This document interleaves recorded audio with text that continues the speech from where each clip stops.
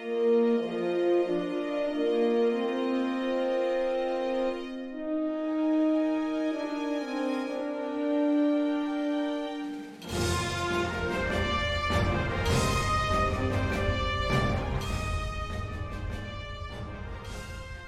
have invited Merrick Moore. Moyer. No, more. No. Stop. Moyer, like Sawyer. Moyer. Hold on. No, actually, I'm not allowed to stop this. Jim's like always one at it. We do it. Okay. Moyer. Thank you. Merrick Moyer, back to continuing conversations for a fan suggested riff session. All right. I'm Michael Dismuke. I am a blogger on Continuing Missions and also a co-host with Jim Johnson. Wow, I'm really messing this up today. I'm just not losing my flow. So, Jim, the reason, but there's a reason why. Let me tell you why. The paw wraiths. Jim, take it real quick, and then I'm going to get myself together. You're all discombobulated. I love it. Hey, everybody. Jim Johnson. I am the project manager and the line editor for the Star Trek Adventures RPG and the Captain's Log solo RPG, both published by Modiphius Entertainment. To load these many years, co-host on this here show with Michael Dismuke. Ready to come up with a really cool episode for you tonight. Fan favorite. Came up in conversation, I think, during our 100th episode, if I remember right, or maybe on Facebook conversation. I don't remember. 100th episode for sure. Was it? Okay, cool. And we brought Merrick back. So Merrick, introduce yourself, please. Hello, my name is Merrick Moyer. My pronouns are he, him.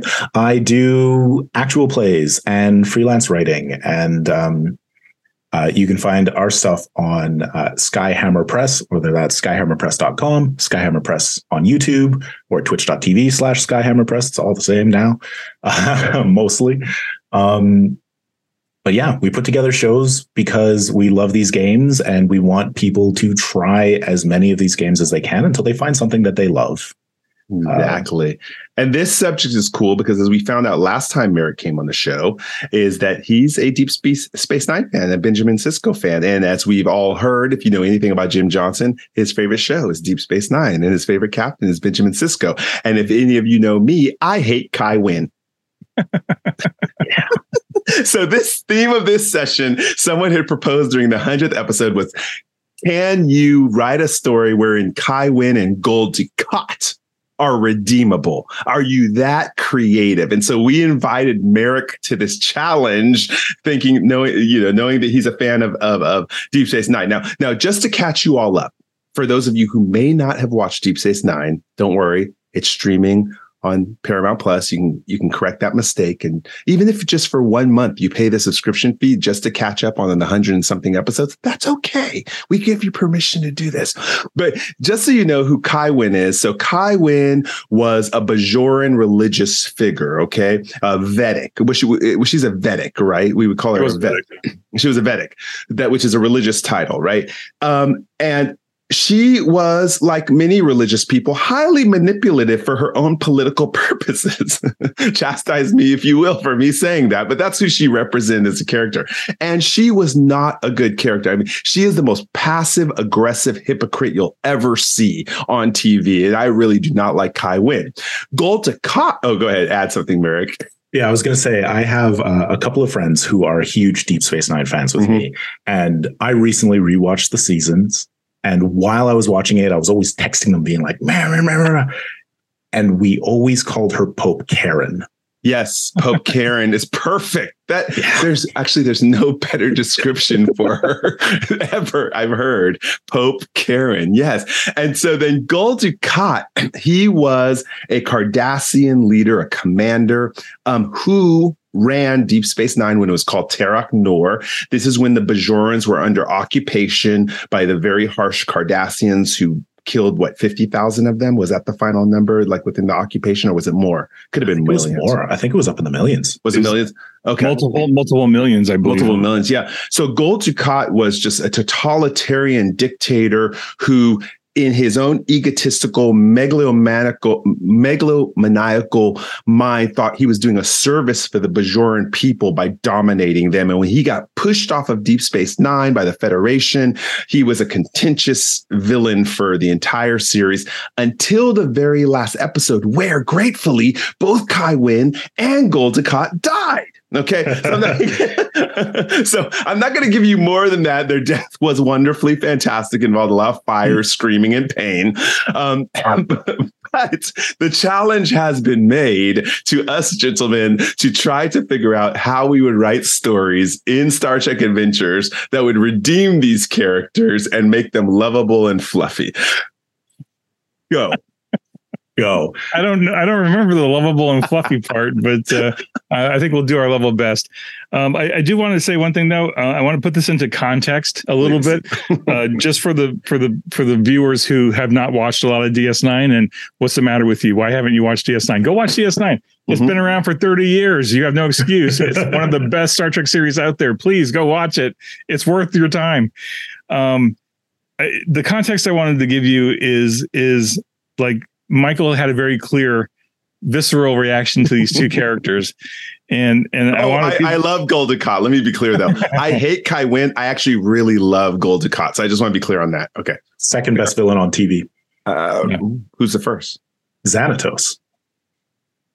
Gargoyles. Xanatos, also played by Jonathan Frakes, actually, but in the Disney cartoon Gargoyles, Xanatos is my number one. Okay, you brought it up, so I get to pick mine. My number one villain is Mad from Inspector Gadget. So, oh, cool. Anyway, the context I wanted to give you is Deep Space Nine had 176 episodes, right? Over its 7-year run, 176 episodes. Gul Dukat was in 35 of them. No Only way. 35, right? Out of 176 episodes, Dukat was in 35. Wow. Wow. Awesome character, awesome writing, awesome acting. This shows you the power of a really good character, a really good NPC that has significant impact. Even in the episodes that he wasn't in, he was influencing events, right? That's a good character. Oof. Kai Wynn, even more so, because she was in a net total. Can I guess? Yes. 7. More. Oh, okay. I would have gone 20, just like right in there. Less than 20. That's also incredible. Yeah. 14. Kai Wynn was in a net total of 14 episodes. That's like, I don't know my math. That's less than 10%. That's way less than 10%.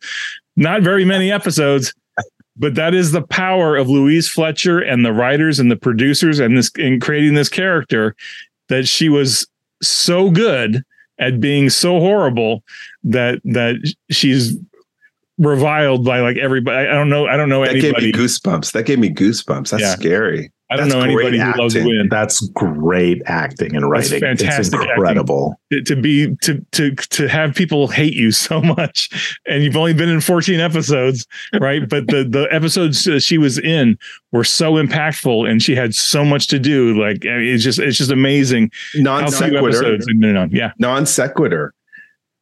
I hated Danny Glover for a while because of how he acted in Color Purple. And I loved it. He became my favorite actor at that time because of that. And I even saw him at a concert because he lives in San Francisco. So I saw him at a Prince concert once. He was in the crowd. And I remember my first initial visceral reaction was hatred. And I was like, no. And I went up to him. I'm like, you're my favorite actor, because he got me emoted like that. So Kai Wynn is up there with Danny Glover. I mean, the actress name is Louise Fletcher, is up there with Danny Glover. I'm starting to think of other like great villains in TV shows. And when there's a villain that you despise, it's because the actor is so good. Mm-hmm. It's believable. It's just believable. She's just skin crawl. Ugh. Exactly. Every way she speaks, her little tone of voice, you just like, so great. Hope Karen, like every time she says "my child," it's like nails scraping on the it's like and you like oh shoot, I just drew a blank on her name.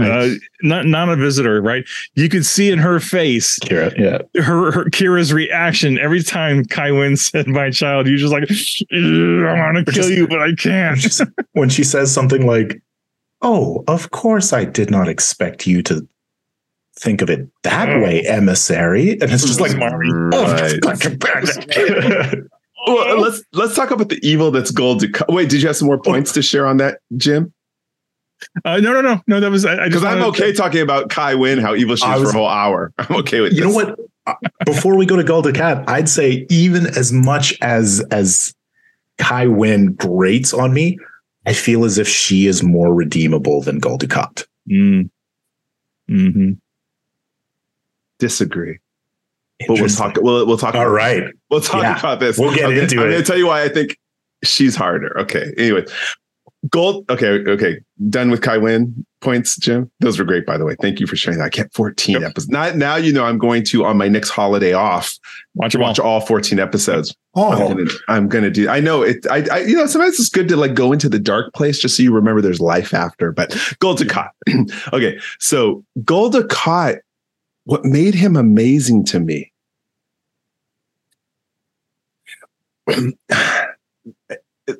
There was I don't know if you've done Myers-Briggs test, and there's a INTJ is one of the letters, and General Patton was an INTJ, the one who influenced the decision to storm Normandy and knew that he calculated that 1 million lives would be lost. And that was, I'm not comparing at all Gul Dukat with Patton and the decision of that. I'm not saying that, but there's certain personality that has somehow clicked in that there's such thing as acceptable losses to get your goals done. Gul Dukat was a very strategic, like the way by the end, I almost believe that he loved the Bajoran people. And he convinced me that he loved the Bajoran people. No, and he never convinced me. Are you serious? See, to this day, I think he still loves Bajoran people. I really feel he did. Okay, tell me about this then. What's your perspective?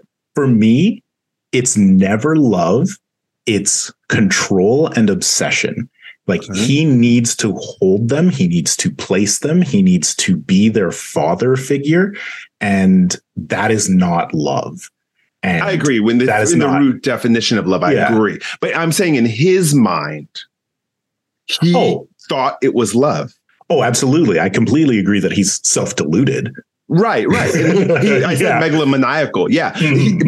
But he wasn't doing it out of just hatred, like genocidal hatred. He literally thought everything he was doing, like Patton, that's why I go back. He thought everything he had calculated was purely out of love. And that to me was fascinating. He convinced me that was his motive. And that's why I think he's not redeemable, because he's so wrapped up in he is the hero that he could never change. And just the atrocities that he has committed against the Bajoran people. Like horrible. The episode where Kira uses the orb of time and goes back in time and sees that Gul Dukat was with her mom. And like, he's got this pattern over 20, 30 years. I was, nope. Jim, got to get your take on this. Yeah. Gul Dukat, Kai Wynn, come on. I think I think I agree that Kai Wynn is probably more redeemable than Dukat. I think Wynn has enough in her backstory that there is elements of like a sympathetic character there who got caught up in her own ambition and then just got kind of carried along by the sweep of history and the sweep of tide. And, unfortunately she fell in with Dukat and got not double crossed, but got completely consumed by his cult of personality. And it was at the very last minute, she realized what she had gotten into. And she was like, oh, hell, there was no way out at that point. Well, right? She did her best, but let's talk about that final moment though. Yeah. Because if you watch carefully, she brought him to sacrifice. Mm-hmm. She was still manipulating to the very end. She was. Mm-hmm. She was. She did. It was, again, love that definition of it. Yeah. She let him seduce. Again, I don't know if he seduced her or she was just playing the game to get power. But to your point of love, I think that Gul Dukat believes he loves the Bajoran people. Absolutely. He did the Pa Wraith cult and all of that. Kai Wynn does love the Bajorans. She does. Absolutely. But I think her ambition and her selfishness comes first. But I think that she has the capacity to overcome those and still go with the love of the Bajorans. I don't think Gul Dukat has the capacity to overcome his own selfishness. And we've seen that from him, like taking control of taking it away from the Tapa Council, from like when his daughter dies. Like so much of his stuff is just, he never changes. Maybe it's just that my inner despise for religious leaders over politicians. She's such a politician, though. Yeah. She's a fantastic politician. Okay, so with this is great. This is great. Yeah. But this tests us as writers. We're in the writers' room. We want to really show players and game masters like you can do anything with your own game. There is no wrong answers, right? So we're pushing this to, I think, what might be the most extreme episode ever of trying to work this out. Are we doing one episode where both of them are redeemed? Well, are we trying two different stories? Well, let's play with that idea because they both died in the same episode, and the killers were the same. And we all know that any spiritual journey, as was Deep Space Nine, in my opinion, a spiritual journey, that death is not finite. So it would be easy to me. That's the easy solution, is to have that they went somewhere else and came back. That's to me the easy answer. Right? Ooh, chills up my spine. What if, because the prophets, the wormhole aliens, are outside of time, Kai Wynn and Gul Dukat are brought back to the beginning of the Celestial Temple, and they get to grow into their own versions of either a prophet or a Pa Wraith. And so your players can maybe interact with them and help them choose this new path for themselves as spiritual beings, no longer corporeal beings. You're acting like they each become an orb of their own. Yeah. Ooh. Ooh. Like an orb of Aaron. Like an orb of passion, ambition. Yeah, an orb of ambition. Oh, I love that. And then deep. That's Ooh, cursed objects and like intelligent objects are always pretty fun, right? Wait, has there ever been an evil orb? No, Gul Dukat. That's the interesting context. Is imagine if their characters, if they're set before 2370. What was the last year of Deep Space Nine? 2370. 75. What? 75. 2375. And it started in 2368. Then 69, 68, something like that. Yeah. So if you're set before 2375, you find these time lost reincarnated orbs. Yeah, that's interesting. Yeah. I like that. Crazy. But I mean, it also could be, they don't have to go back in time. Maybe the prophets, or maybe Sisko's thing at the end of the series where he's gone is compressing them, spiritually binding them into new tiers of the prophets that are then sent out into the galaxy. Man, I hope Jackson Lansing and Colin Kelly are listening to this. Now that that is a hell of a story I would like to listen to. Is what if Sisko, as the raised prophet at the end of DS9, right? He ascends to be with the prophets in the Celestial Temple. Maybe the prophets, as one of their first tests, whatever, for Sisko, is to take whatever's left of Kai Wynn and whatever's left of Dukat and say, here's your projects. Mm-hmm. Wow. You know who else would be there then? Redeem them. Who else would be there then, technically? Who else was a victim to the Pa Wraiths? Season 6. You get Dax back. You get Jadzia. Jadzia, I guess. Jadzia Dax would be there too. That'd be interesting. Which would be crazy. Maybe she wasn't killed by the Pa Wraiths though. She just died. Oh yeah, like Gul Dukat stabbed her while he was possessed by the pirates. Phased her, didn't he? Yeah, I don't remember. Who knows how those worms can work in mysterious ways. Don't mess with Curzon. Curzon would have figured it out. Nah. But imagine like you said, Cisco's task is to redeem them, and Cisco goes, well, then they need experiences. And so as orbs, they go out into the galaxy, and he's like, drop them off with a Starfleet ship. And Gul Dukat orb is like on a Starfleet ship in, 2679. And No, right. And what if he's dropping them into different bodies of Starfleet officers to experience? Interesting. Compassion. That's a possibility. Sure. I think I like the idea of embodying Dukat in an orb, but what an interesting exercise. Here, I'm gonna stick you in an asteroid field somewhere in the middle of nowhere, and you can sit there and you can think for 1,000 years. Sit there and think for like 1,000 years until Archer's NX-01 just happens to discover you somewhere along the way, and a starship from that period of time in Starfleet's infancy encounters you. And just see what happens where you both are inspiring me is this.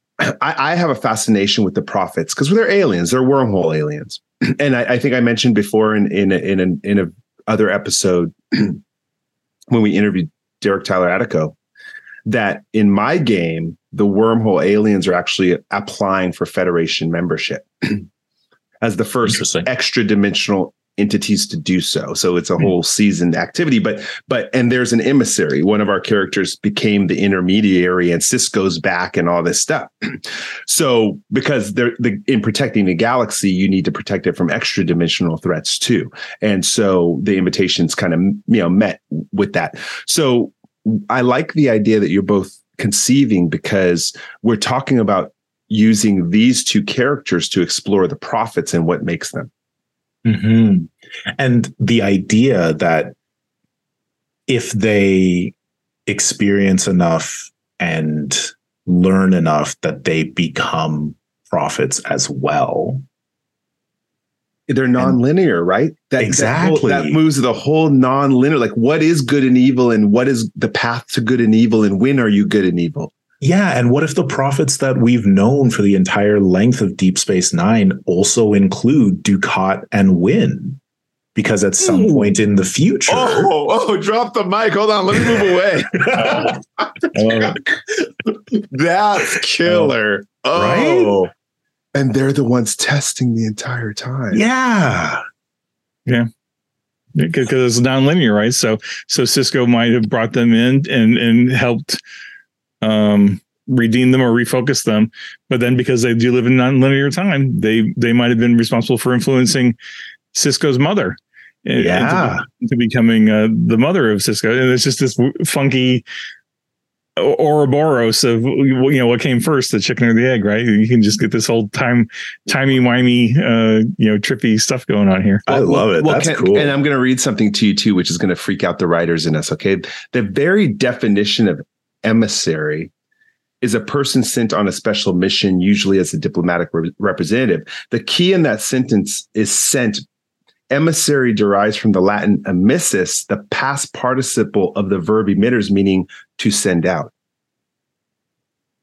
And like, so almost, he would imagine if you send somebody out of the time-space continuum. Yeah, but what if the whole cycle of it in the infinity symbol is you send people even out of the time-space continuum as an emissary to the prophets to form a union between the physical and the non-physical, the non-corporal and the corporal. It's almost quantum leap of Star Trek. It's really deep. There's beautiful themes that you can play with that story. That's super cool. Yeah, some of the social themes, and let's talk about it because you have to have the social themes, is, redemption, right? I want to nail down what they're orbs of, though, because I feel like I love this. It's like I'm doing it. It's in my brain, and I feel like Wynn is ambition, but Gul Dukat could also be ambition, and I'm trying to figure out which Like, what would Gul Dukat be more of? Or is there something that's more clearly Kai Wynn than ambition? Well, here's what's interesting about ambition. Control. Ambition is the strong desire to achieve something, right? And she wants to be the spiritual leader of Bajor that is loved. That is her goal. And she gets halfway there. I'm just wondering if they're two of the same and they balance each other out. So are they one orb? And like your players go into the orb, have an orb experience, and it's like Kai Wynn and Gul Dukat being like, that's like two devils on your shoulder. That's a horrible situation to have two devils on your shoulder. Maybe Wynn's the. I don't know if acceptance is the right word, but like I remember one of her big character shticks was that she was really like she had a secret resentment to Sisko because Sisko was connected to the prophets in a way that she never was, and she never could be, right? Because she didn't hear them the way he did, or she didn't hear them at all, and she always wanted to be more connected to them. Okay. So I wonder if there's some sort of angle there of like she wanted to be connected to the Bajoran people, but she wasn't really. She wanted to be connected to the prophets, and she wasn't really. But she still ended up in this power of religious positioning, right? So, what if they are, corrupted orbs, and she's the orb of envy, and then as you work on her, she becomes the orb of acceptance. Okay. And then Gul Dukat should be in a transformative mode. Ooh, you're talking about how prophets are born and develop into maturity. So it's what he is and what emotion precedes that, right? What they're supposed to become. Oh, that's some good social dynamics. Okay, so envy to acceptance. And so Gul Dukat would be almost like a mistaken love to true love. So what would be the words for that? Well, lust. Like a possessiveness. You said vanity? Vanity, yeah. Vanity's a good one for him, yeah. Vanity to compassion or vanity? Hyper vanity. Where would he go, though? Compassion is a good way to land Gul Dukat, because if he's this dictator who feels that he knows best. Wait, vanity to empathy.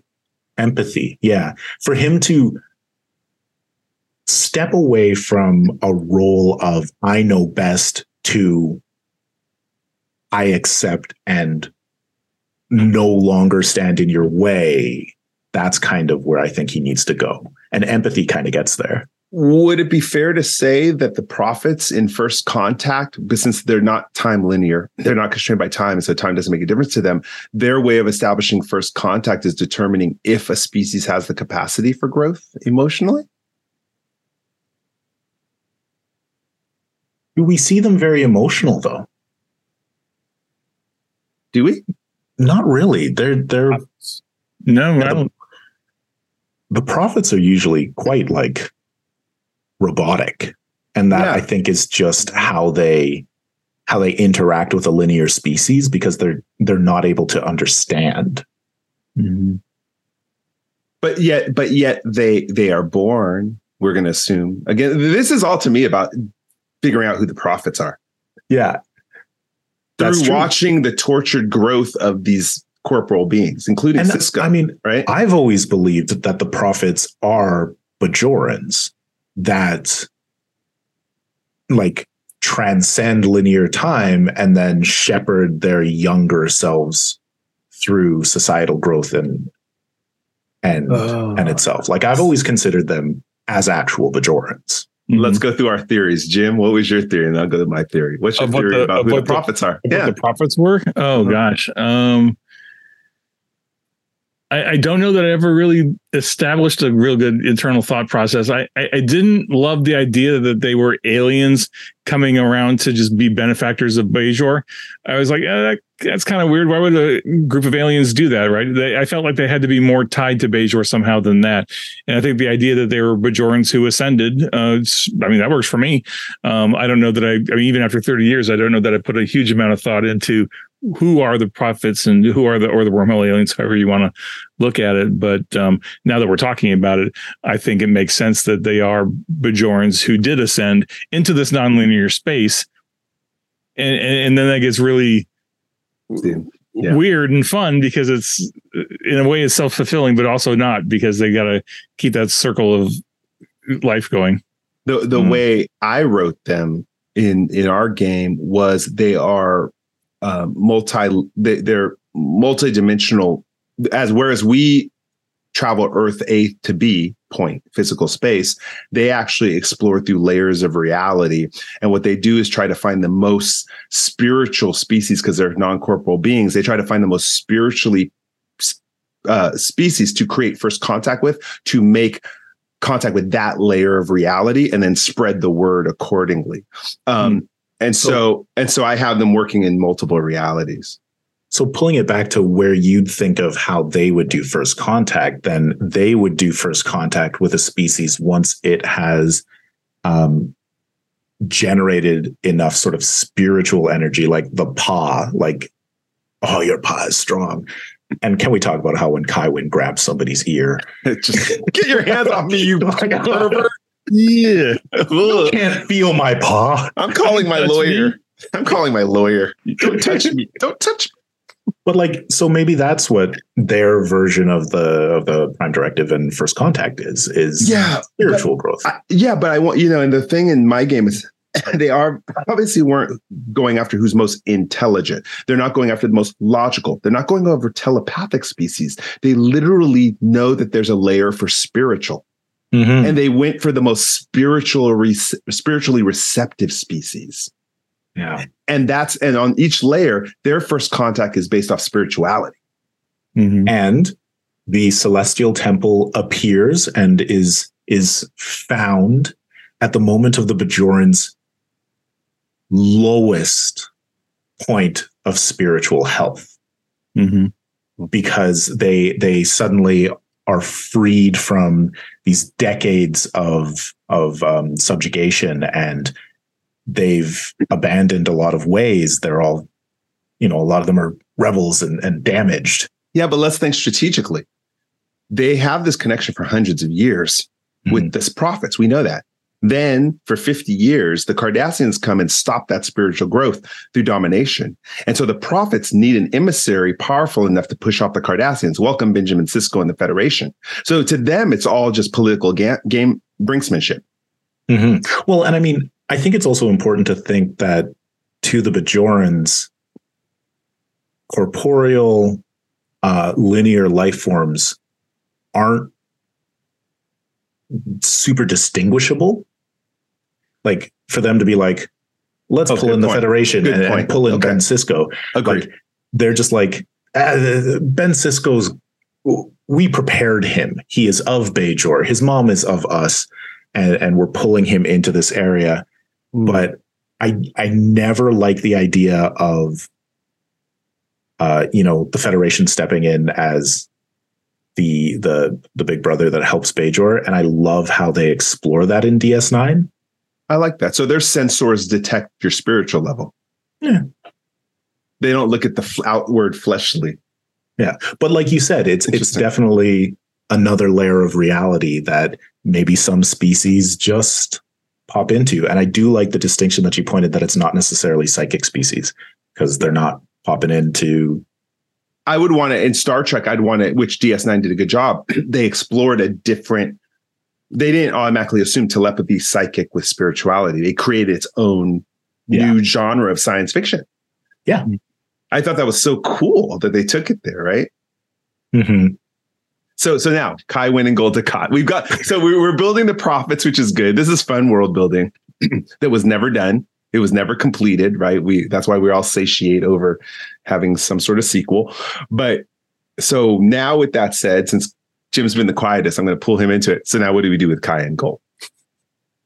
Well, I mean, I think... and by the way, my wife's name is Kai. I just want you all to know this. Because that makes it even... just... I mean, if I were going to do this as a Captain's Log story, I would do Captain's Log from Gul Dukat's perspective, and then I would do one from Kaiwin's perspective, and I'd probably get down into the weeds on what we're talking about here, where they become the orb or they become the thing, and then they've got to figure out that whole journey toward the journey from selfishness to selflessness, right? They have to figure that out. They make mistakes along the way. Maybe they learn from it. But if they don't learn from it, guess what? They're nonlinear. So Cisco's going to kick them back to another example and say, "Quantum leap." You didn't learn your lesson, or you didn't learn a lesson from that experience. Go try another one. one. And maybe this is the prophet's way of testing humanity to say, are you a species that is capable of redeeming somebody, helping somebody else be redeemable, right? Taking an irredeemable person and making them redeemable. So it would be, Ducat's story. It would be Wynn's story. You could also fold in Cisco as the emissary and have him be part of the story. And that's from Captain's Log perspective. I think I would really have to think about how I would do this with a group of player characters and getting them. I mean, this is a whole campaign, right? This is a very mind stretching kind of campaign where you're getting into the levels, into the prophets and the wormholes and the non-linear aspect of it. I think we could pull together a bridge crew of characters, either made up or from the Star Trek universe, of crew members rooting for these two people to win. Like, imagine if your pool, I'm trying let what's his name? Star Trek season 1, Charlie X. Yeah. Where's Charlie X in all of this? Where is someone who's been spurned by the Q continuum in all of this? What is this group of explorations who's really boldly going where no corporal being has gone before? As part of exploration, there's ways that like, I think how you're talking about the human experience right now, Jim, and the social implications, and really in society nowadays, how do you redeem people? Cancel culture. Do you even have an interest in redeeming people? There's ways that this could be really hard hitting. Like, who are we to call someone irredeemable? And that's one of the things that's really, really cool, because once you put it in that perspective, the onus is on Gul Dukat and on Kai Wynn to make those choices and to grow and to become better people. And your player characters get to enable that and witness that. And I think that's where you would want to have, if this is a group of player characters, right? You would have, I think I would probably set it up to have Cisco be the mentor guide kind of person, like the Janeway on Protostar, who's kind of there to kind of help out where appropriate, kind of nudge things along, but it's really up to the player characters to figure it out. But I think this would be a real good test for the player characters to see where their compassion is. Where is their compassion? Where is their selflessness to especially if any of them are Bajoran or have had, like, if this is a game set like post Dominion War, where they saw firsthand all the horrible things that happened because of these two characters. And now they're in the position to have to potentially, not so much redeem them, but to help them redeem themselves. Right. Yeah, we're getting deep. So now I love it. This is an opportunity. It hurts. It's so good. Yeah, right. It's an opportunity for the players to, like, really, really self-analyze. It's like, what is important to me? What is important to my character? And what is my character willing to let go of in order to unlock this compassion for somebody who doesn't maybe deserve your compassion, right? Who has been so heinous for so long. Right. And you're right, Michael. Boy, there's some real life current events type of stuff that this could absolutely hit on, because there are certain people in this world right now who a lot of people think are very much irredeemable. And there are days I'm like, and I'm right there with them. I like, why is this person here and still in a position of power? And yet, like, there's a part of me that's like, oh, but they could be, like, if someone actually made the effort, they could maybe turn that ship around just a little bit, just enough to take the edge off. And I'm always the type one, I think we talked about this last time. I was on another podcast and I talked about it. I don't I'm not quick to blame the person. I'm very quick to blame the system that creates these peoples and enables them. Yep. So you could even take the game there. It's like Kai Wynn is a product of, Gul Dukat is a product of, which I think is a very healthy mindset in this day and age where we know systems were put in place to force people to act a certain way. Like, say, racism, for instance. Like, of course you're going to be racist when it's totally monetarily beneficiary for you to be racist. Why wouldn't you be racist, right? You have all the benefits. So I think if you even structured it from there, where they're now free of these systems and able to observe them from a higher level, like, oh my God, I was a pawn. I thought I was in control, but I was just a pawn. I think that's a good straight line with Kai Wynn. I think that it's a lot harder to play that with Gul Dukat because he says that to Cisco when they're like stuck on the planet together and they're going to die. He says like, no, I was good for Bajor. Yes. Cardassia was bad, but if it wasn't for me, the occupation would have been worse. And you're just like, oh no.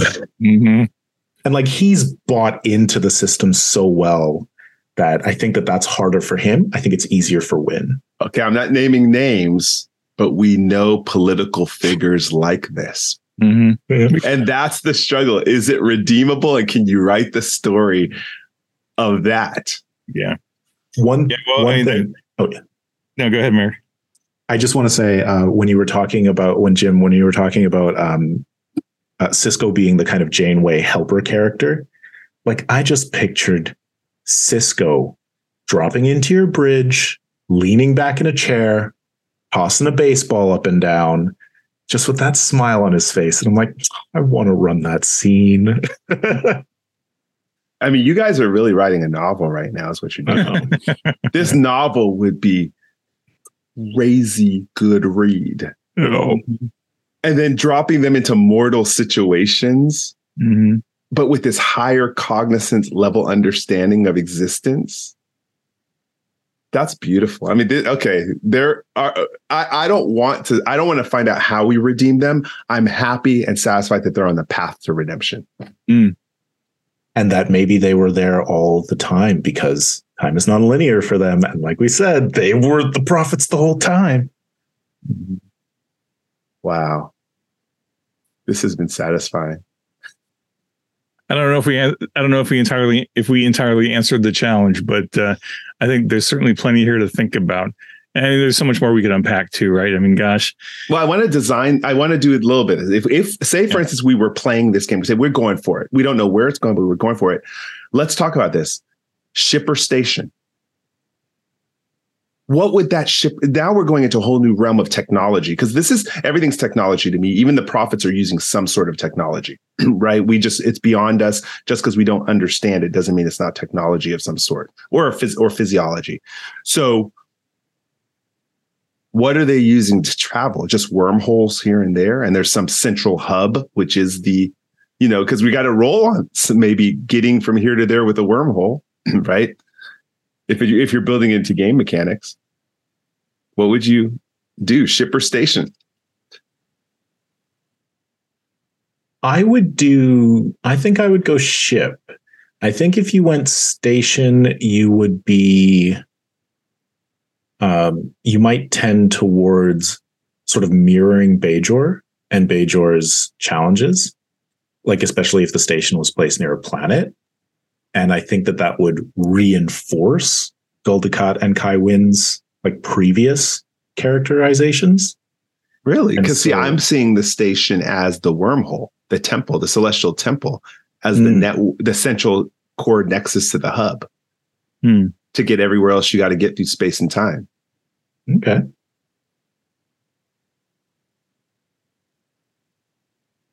That's how I was thinking. I was like, because if it's a ship, then you need a bridge crew, right? Which is not, I'm just saying, I'm just questioning how it would work. Well, the characters in DS9 had opportunities to encounter the prophets, and they weren't at Bajor and they weren't at DS9 necessarily. And I think the way to do that, it was with the orbs, right? And we know that there are a lot of orbs, and we know that the Bajorans lost some of the orbs along the way, or the Cardassians stole them, basically. But there are probably other orbs out there, and it probably stands to reason, if we extend it, that the prophets could probably create new orbs as needed to help impart a lesson or to impart something onto the Bajorans or to the people in general, which is why they're potentially taking Kai Wynn and turning her into an orb, and then Dukat into a new orb. Like, they may be creating new orbs all the time, right? I like that. So I don't think it needs to be tied to DS9. It doesn't need to be tied to Bajor.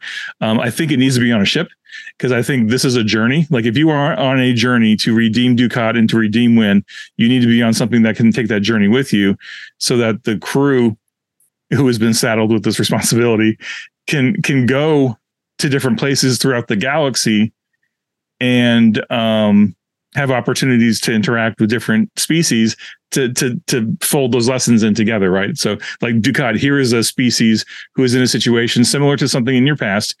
How do you deal with it differently than how you dealt with it before or in the future, or like whatever it is, right? And I think you would probably want to have some sort of transwarp capability so that you could go anywhere in the galaxy. You could tie in the Gamma Quadrant, the Delta Quadrant, the Alpha Quadrant, Beta Quadrant. So, it would probably be set after Voyager gets back, and I guess early 25th century, to where we have, or the Federation has, access to transwarp capability or quantum slipstream drive, or whatever you want to call it, so that we could go anywhere, anytime. So when we have two, so we know two. Say there's 5 players. One would be Kai Wynn, one would be Gul Dukat, right? That would be the two. You wouldn't make them NPCs, would you? I would make them. You go ahead. I would make them NPCs, because they are the mission. Yeah. I wouldn't want to put any player character into playing Dukat. What if you did like a haunted ship sort of thing, where it's like the orbs are inextricably attached to the ship, the way like the spore data is with Discovery. Yeah. And sometimes, whether it's Cisco or it's Dukat or it's Wynn or it's the 3 of them or it's the prophets, your ship goes somewhere you're not expecting, and it's part of their trials. Ooh, and if it's truly a ghost ship, does each mission mean that you pull different characters through time, space, Federation characters to be the crew for that mission? Oh, that'd be interesting. So all of a sudden you have Captain Kirk with Worf, with a lower decks character, and each one of them is key to this particular mission. That's an interesting thought. Yeah. That would be crazy. That'd be fun. Interesting thought. Yeah. Yeah. Okay. This would be a fun game to construct. I mean, this is Jim, me and you, Merrick. We're all retired. We're billionaires. We live on a lake somewhere. And we come to my house today because we're playing the Star Trek Redemption story. Star Trek Redemption. Oh, I love it. It's a beautiful title. Yeah. Beautiful title, right? That's the name of the ship. Yeah. Ooh, it is. Captain Cisco and the Redemption. Oh, yeah. That would be great. I mean, again, Jim Kirk died in the Nexus ribbon, so he could show up anywhere. Exactly. But yeah. Well, I mean, that's the wonder of the orbs and the nonlinear existence of the prophets, right? You could pull in literally any canon character you wanted to anywhere on the timeline. Are they dead? Yeah. Bring them in. Tasha Yar. Exactly. Tasha Yar and Kirk have a mission together as major NPC. Sorry, I just forgot the leader of the Vulcan philosophy. Surak. Surak. Surak, yeah. Surak comes in. I don't know, the caretaker. Like, I mean, there's so many. The Guardian of Forever. Yeah, the Guardian of Forever. Oh goodness. Yeah. Yeah, all kinds of possibilities. I think give us Empress Giorgio. Oh yes, always a good solution. Oh, she would put Gul Dukat in his place. Oh, she's on that's it. A scene. Just for that. Oh, wait, she would put Kai Wynn. I can't wait for her to like grab Kai Wynn's thumb and put her in a death grip with that. That would just make me happy. Oh goodness. Okay, now and so on the ship they embody physical form on the ship. Is that what you're saying? That would be awesome. They could, yeah. Mm-hmm. Oh, maybe that's the thing is they're let outside the box for a while to test them. Mm-hmm. Do something bad back in the box. The box being a physical form? The orb. Being an orb. Oh, an orb. Okay. Yeah, so you can let them out of the box to test them and pull them back in the box. Of course, there's the episode where they get out of the box and you got to get back in the box and all that kind of stuff. So like first mission, first episode, your characters are like, maybe they're lower deckers, maybe they're a new bridge crew. They're going to their new assignment and a Federation ship warps in and nobody knows what it is. So you go to investigate and it's Captain Sisko saying, this is the redemption. Mm-hmm. And we need your help. And you go on a couple of missions and it goes through time and like they beam Kirk aboard and yeah, that's fun. Yeah. Mm-hmm. It's not too different. I don't know if you all read Star Trek with Jackson Lansing and Colin Kelly right now. They did a lot of stuff with the gods of the universe, like the crystalline being and Qs and stuff like that. So they're taking it there, and they did a lot, they didn't do anything with Kai Dukat and Gold, but I don't like adventures that get so far out that people are confused. So I still would want something very simple. And that's why I keep going back to Quantum Leap, because he beams to this area, solves a problem, goes back home, so I think hopefully his next jump will be his last. Yeah, exactly. And so, I'd want Gol and Kai to be the same way. Like, well, we don't want to have to be nice, but we have to, because if we give it up, we have to end our existence. So, okay, we'll take this journey. Mm-hmm. Right. Yeah, I think, boy, that would be a fascinating session 0 to sit through and plan and talk to the characters. Cause I would love to have some, if not all of the player characters to have some sort of element of their character that's also in need of redemption, so they can all be on their own individual journey, in addition to redeeming Win and Dukat. Right. Because it's one thing just to be along for the ride and have to be doing these endless fetch quests for Dukat and Win.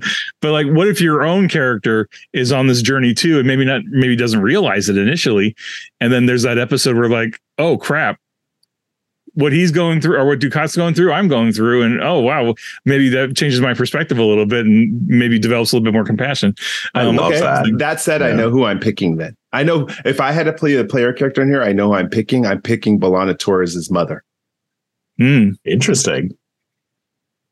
Who would you pick, Jim and Merrick? Oh, geez. It would have to. I'm always a fan of creating new characters, but okay. I'd have to really think about how far I wanted to go, because this is touching on like faith and spirituality and like real personal reflective type of stuff. And I'd have to really dig on that one. I could do it, but I'd have to be really intentional about it, I think. Good. Okay, so you'd probably make up someone yourself. Good. Merrick, what would you do? I would like to make someone up, and it would probably be a Bajoran. And I'd love to just sort of dig deep into that.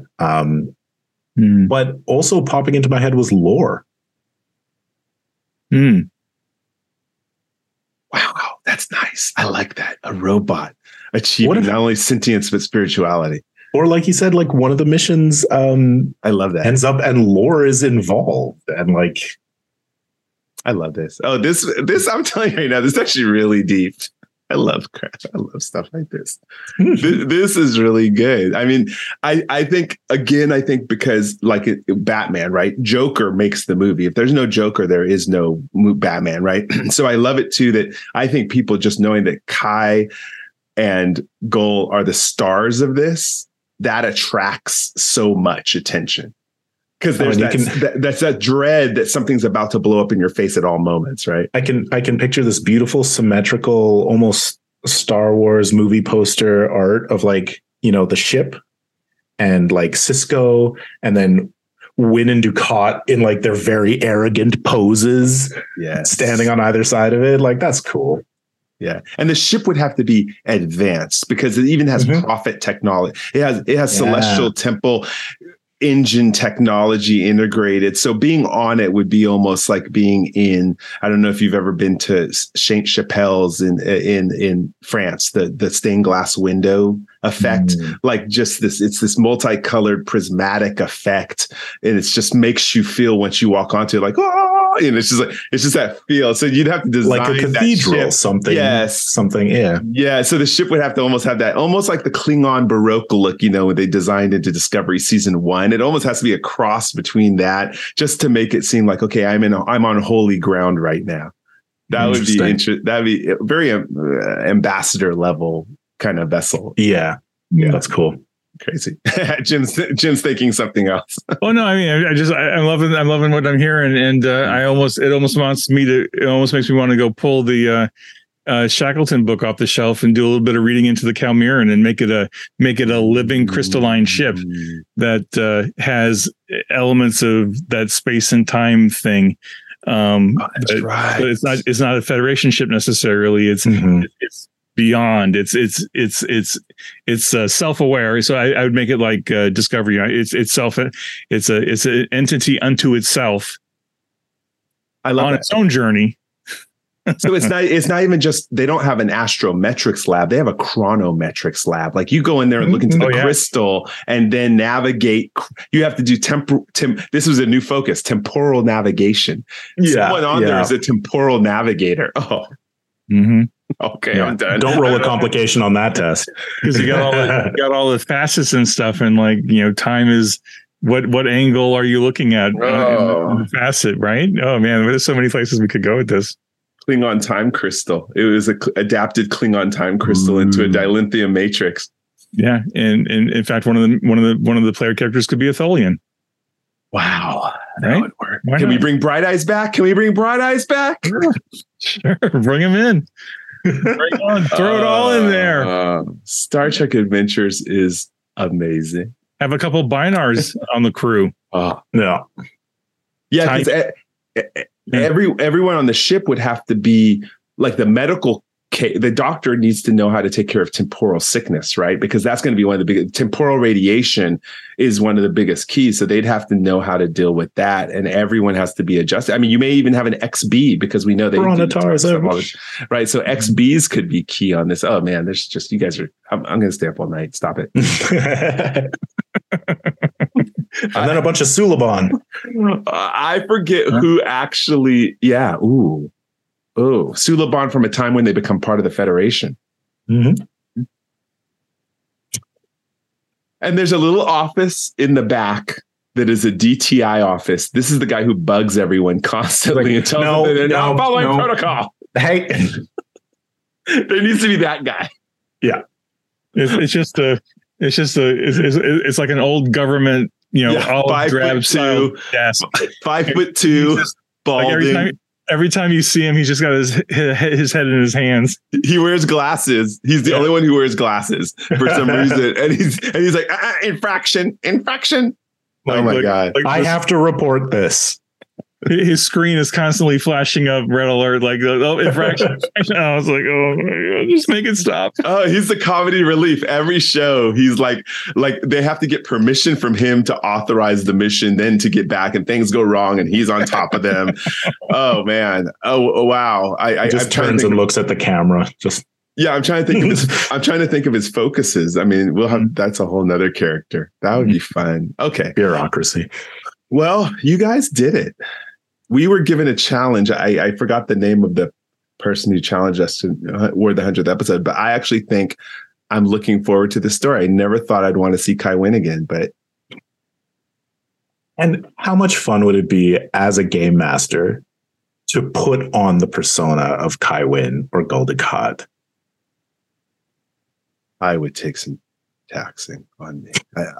I'm sure I have a little Gul Dukat in me, but Kai Wynn, I'm gonna have to work on that one. But it would be fun. I think the key though, right, is that you're not just playing Kai Wynn, you're not just playing Gul Dukat, you're playing Kai Wynn trying incrementally to be somebody else.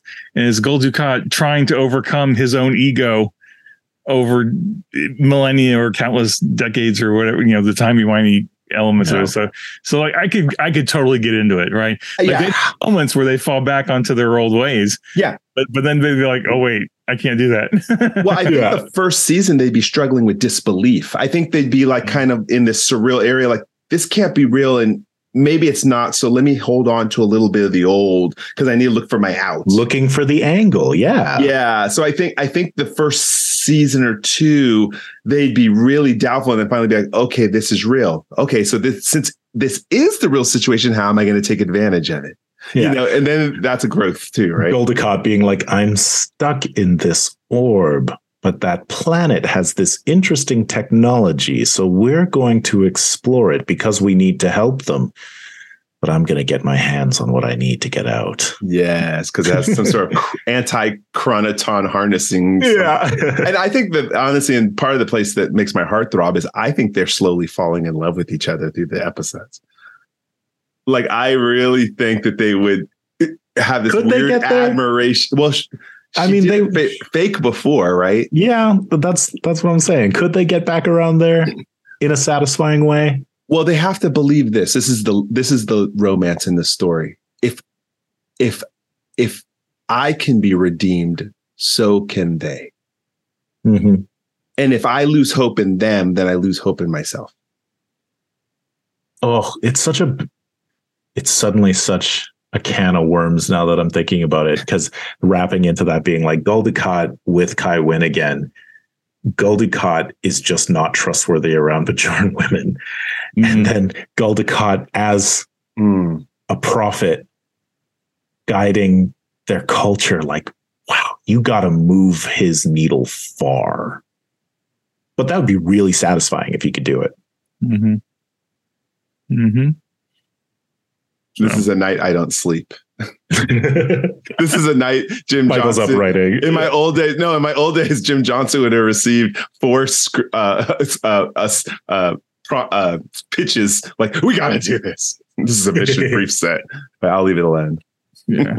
No, don't leave it alone. Put it up on Continuing Mission. Oh man, this is good. Or just throw the ideas together. I mean, hey fans, we just gave you an hour of some pretty deep stuff that just probably literally scratches the surface of what's possible with Star Trek. I mean, I tell you, this franchise is so amazing. You can fit anything you want in here, and you put some smart brains together and just start riffing, and you can go all kinds of places with it. This has been fascinating. I love this stuff. Yeah, this would be the WandaVision of Star Trek. Mm-hmm. Ooh, if you really could tap into that amount of catharsis for those two characters. Mm-hmm. This would be that. Oh man, okay, we're just gotta end it because I'll keep going. My mind's literally popping off ideas right now and episode ideas, and I'm just gonna leave it alone. If you all want us to do more of this, then I demand that we at least have 1,000 new followers on continuing conversations. If we get 1,000 followers more, then I'll go ahead and we'll invite Merrick back, and we will now start breaking down episode by episode how we would construct Star Trek Redemption. That's it. Otherwise, I'm just never going to sleep again. Oh, thank yous. Okay, so my thank you actually goes to you, Merrick, and those like you. Yeah, and the reason why is myself and Jim, we've noticed a lot, in the past 100 episodes or so.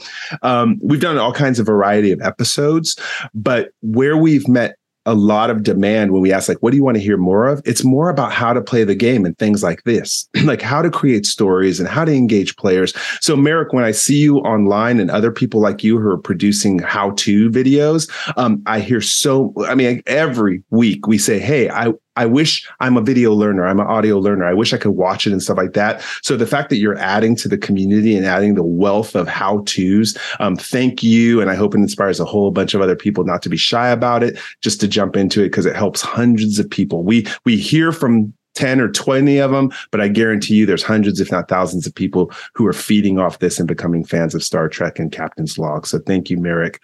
That's my thank you for today. Over to you. Thank you. I mean, mine plays off of that. I mean, at first, quick thank you for inviting me onto the show. Like, I've had a killer time tonight. This was so much fun. But like, I just need to say thank you to my players, to the people that I play this game with, that I play all of these games with, who are like, at first, oh yeah, we'll humor Merrick and we'll play another RPG this weekend. But like, just the energy and the joy that your players can bring to the game when you do communal storytelling, like that is stuff that sticks with you for years and years and years. And so I'm very thankful for my players, and I hope everybody watching says thank you to these people who are joining this game with you. For sure. Jim Johnson. Yeah, so I want to thank both of you for spending the last hour with me, on the show, just talking about this stuff, talking about these characters and the story potential. And I think, just to wrap it up, hey, guess what, viewers? We just spent an hour talking about character, talking about story, and I don't think we talked about mechanics at any single point of this episode. We didn't talk about how it was going to happen mechanically in the game. We were just going with the characters and with the story, and that, more than anything else, is what I think Star Trek Adventures is really, really good at, is that getting into the character interactions, the themes, the moral dilemmas, that kind of stuff. You don't need mechanics for that. You just need a good group of people to get together with and tell some amazing stories. So that, more than anything else, is what I'm grateful for. I also want to thank all the producers and all the writers of Deep Space Nine for creating the characters of Kai Wynn and Gul Dukat. Just realizing that they were on so few episodes, but they were so impactful from a writing standpoint. And then thank you to Louise Fletcher and to Mark Alimo for bringing those characters to life on screen and making them so, compelling, right? Yeah, you may have hated them, you may have weirdly admired them, but you kept watching and you kept coming back and they kept coming back. And that is a testament to really, really good actors with really, really good material to work with. So it's the directors, it's the producers, it's the writers, everybody involved in the whole production. But it's also those two actors who did such a fabulous job with a limited number of appearances that 30 years later, we're talking about making this entire series spin-off of everything that they did and finding some way to redeem their characters. Right. And it breaks my heart that we'll probably never get another DS9 story, because I think, harkening way back to the last episode where we were talking about how amazing Sisko is as a father figure and everything else, we don't get that closure with Jake and Sisko. I want that closure, and I just don't. Well, we can. This is where I say support your comic writers, support your novelists, support those other genres, because those can give you closure.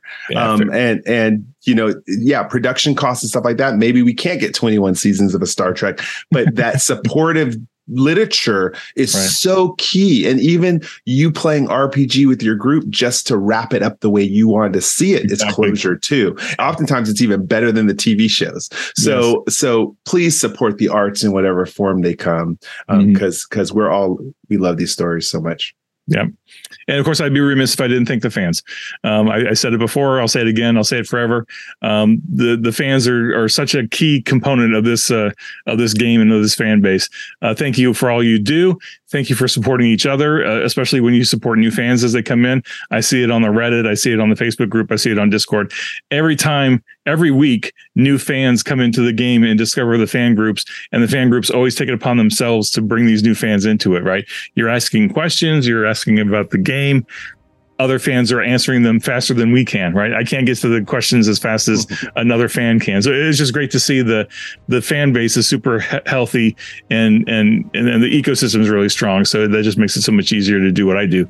But so thanks to all the fans. We could not be doing this after 7 years now without you. So the sky's the limit. So thank you. All right. Great episodes. Thanks, Merrick, for coming. IDIC. Yeah, thank you, Merrick. Live long and prosper. Be safe. Be well. We'll talk to you next time.